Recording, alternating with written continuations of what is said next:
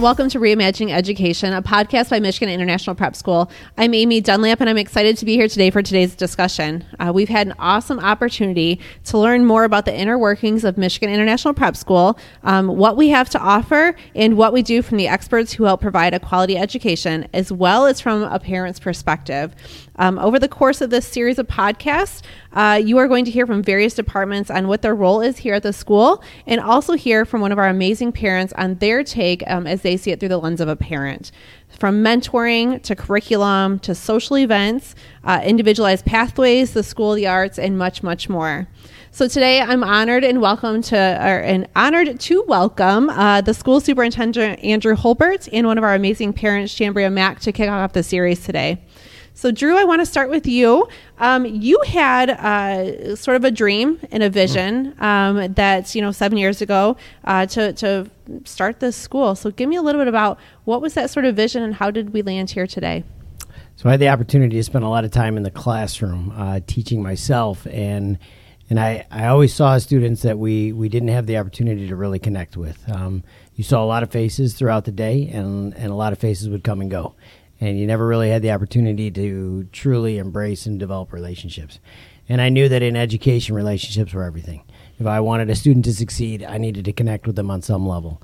And so through my frustrations over the years of not being able to connect with all those students, I began to develop an idea of how do we develop education in a way for students that really, really desperately need that relationship component of it. Some students, they can work their way through the classroom and through their career in school without needing that extra support. But in our environment today, most kids need a little bit more attention, a little bit more grace and love. And so a couple of us for years just brainstormed, how would we do this differently? How would we structure it? If we were president for a day, how would you build something and really do it? And so we really wanted to build something that had a mentoring support that allowed kids to truly have an adult in the room that would work with them, that would make sure that they were on pace, on task, and if any crisis really came up in their life, that we would find a way to either put a Band-Aid on it temporarily to get them professional help, or that we would be able to step in and help in some way or fashion. So I love that. So I know we've talked in the past a little bit about sort of how it came to be of the name and then the logo and even the mascot. Can you kind of walk us through the progression of that and how we landed to where we are? Yeah, so our name is definitely a mouthful, and I think some of our marketing team would have loved us to have a shorter name. But we knew that we were going to encompass our state, and so Michigan is obviously the heart and soul of where all of our kids live. But we also knew that we lived in a global environment now, and in order to be competitive in our world, you needed to have a global mindset. And so that's where the international part of the name came from. And we really wanted to prepare kids, not as a preparatory school, but we wanted to prepare kids for whatever their next was, whether that was a trade school, whether that was moving on to another school. We wanted to prepare them for whatever they thought was their next. And so the Michigan International Prep School, we felt, really encompassed all those things, even though it's definitely a mouthful. And then we continued to say, what in our environment really embraces a full team, full capacity. And we, everybody thinks of the honeybee. And so originally it was going to be a honeybee with a comb that we were looking at. And because in the honeybee community, there's the hive, there's a queen, but there's also all of them, all bees working together for the same mission, same goal. And so that was really what drove our attraction to the honeycomb. Was it's a strong network put together, and all the bees work in unison towards the same goal. And that's really what we wanted to do for kids, was all of us to have a really strong backbone and work together for kids. Awesome. So, Shambria, I'm going to jump over to you for a minute. You have a unique story to what landed you here and landed your girls here ultimately. Can you kind of walk us through what is your story when it comes to the realm of education and school choice? I have two daughters. My choice to find an alternative route was with my first daughter. I knew that she needed an alternative. I knew that the basic path to education was not going to fit her. Nothing in the basic realm of things fit her. That's her personality. That's how she operates. So I really set out to find something that would allow her to be herself and blossom while being herself. And so we landed here 6 years ago in kindergarten. This has been her only school, and I've watched her blossom just the way I kind of envisioned her to do so. So when it became time for my next child to enter school, Miracle was doing so well, it was just an obvious thing to continue this. And it's been so amazing to watch two different souls do the same thing two different ways. And that's the cool thing about this environment. So I love that. So Chambray hit on something that I think is really important here at the school, is that two very different individuals. And we pride ourselves on being a school of one. We hear that thrown out. We hear the individual pathways. Talk to me a little bit about how, because that's kind of where your vision sort of started, and how have you seen that progress in what we're offering and what we're able to do for students? Yeah, for sure. School of One was something that we tried to coin really early on, because every single student and every single one of our staff members, have different things that make them tick, and that drives them and motivates them. And so we originally called our enrollment team the adoption team, because we were adopting new students onto the network and into our family. But we needed to identify what their needs were, what did they need to be successful. And so many of our kids are coming to us because something's not working somewhere else. Mm-hmm. And so we needed to be able to identify that and then figure out what supports, what benefits can we add around them to make sure that they're going to be successful. And now we're rolling out different platforms, different ideas that will be a student support structure that really will encompass how we handle kids academically, socially, emotionally, even when it comes to behavioral or truancy types items. We now have built-in supports and early warning signs that will identify those quickly. Awesome. Chambray, looking at the individuality and your girls being very different humans, what have you seen as sort of a support or a positive when it's come to the school from your perspective as a parent watching the two get a quality education? I would say the mentor piece to it. The mentor piece is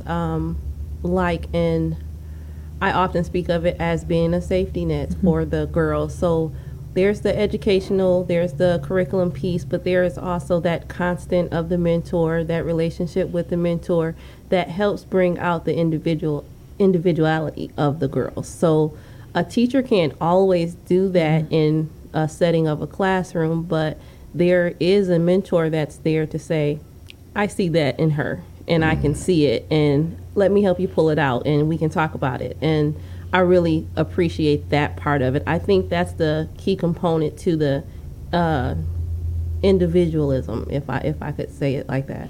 Yeah, and Drew, you mentioned that early on, is that you wanted to have a school where there was a mentoring sort of program, and we're going to dive into it deeper in a future podcast episode here. But sort of give us just a little bit of taste of what is mentoring and what was your vision for that? Yeah, so we knew that teachers were really good at delivering content, working with kids academically, but not every student was in a headspace where they could begin to work academically. And so the original motivation was, how do we identify their early, the needs of the child, and then work with the family as a full unit.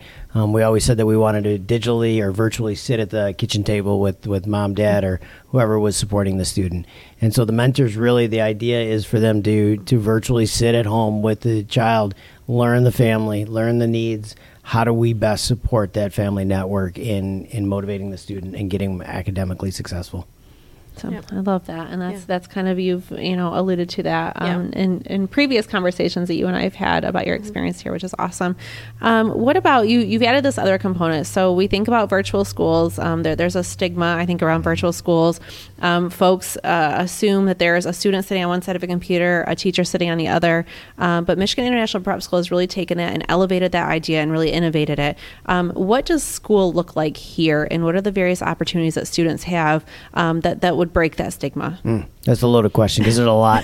There's a lot. I mean, down from our robust field trips to our learning labs, we had the idea of building drop-in learning centers where kids could come out of their home, or moms and dads could drop a kid off and have a break. There's a lot of pressure and intensity on the home coaches, mom, dad, grandma, whoever's sitting at home with the child.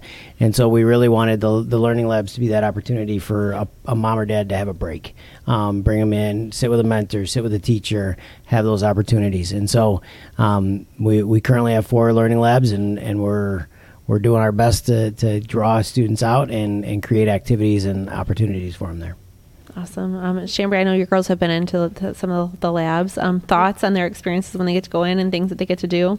It gives them that dose of school that they're missing, and it also gives them that dose of reality that they get here and they do it and they love it. Then they're like, okay, I'm ready to go back home. So it's like they get that. It's a little thing that when you're doing life one way, where you look at life another way and you think you're missing something.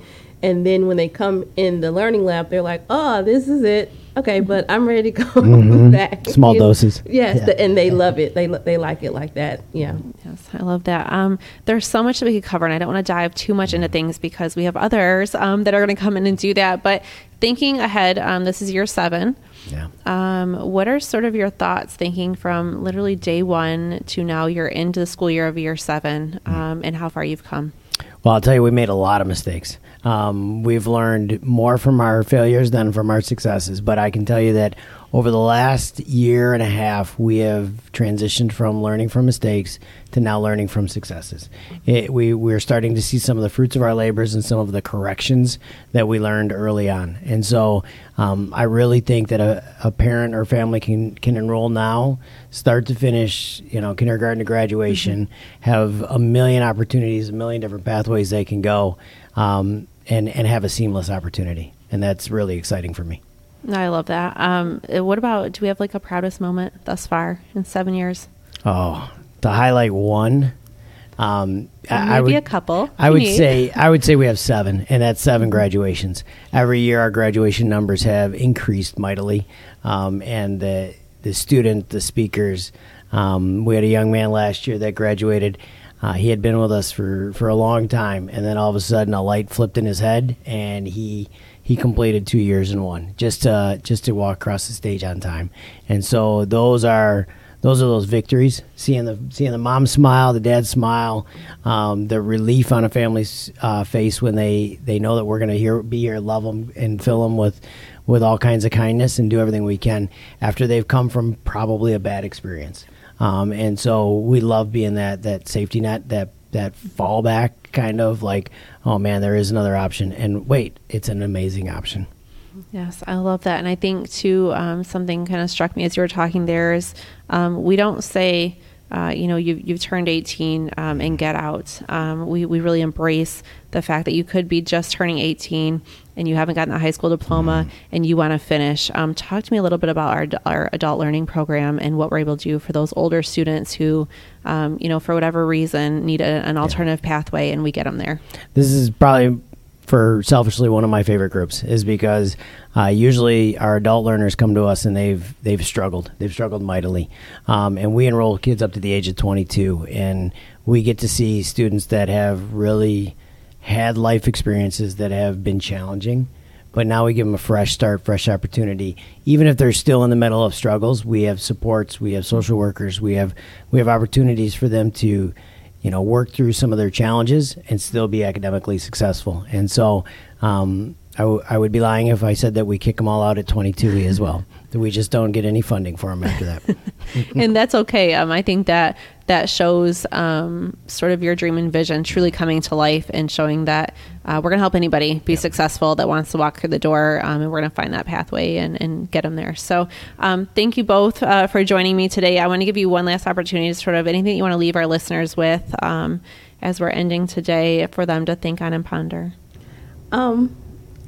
I was thinking on terms of the name. I think the name is perfect. I actually do. I enjoy telling people the name of the school my children attend because I do feel like the name tells a story, and it's an accurate story. I love that. Yeah. So I would end with this: is we're human, and we're humans that love kids, and we're going to pour into children. And if you're struggling with something out there, or you're in an education situation where you just need something different, we're a place for you. We're a solution for you, and we'd be happy to work with you and your family to figure out how we can support you. Awesome. Well, thank you both again. Stay tuned, you guys. There's going to be more coming in this series as we dive into the various learning aspects that are within the school. But in the meantime, you can head on over to miprepschool.org for more information, as well as check out our social media channels on Instagram, Twitter, Facebook, LinkedIn, and YouTube. And so have a great day, and thank you for listening in to Reimagining Education, the podcast. Reimagining Education is brought to you by Michigan International Prep School, a tuition-free K-12 online school. If you'd like to learn more about us and what we do, you can visit our website at miprepschool.org. That's miprepschool.org. Thanks so much for listening to this podcast, and we'll talk to you soon.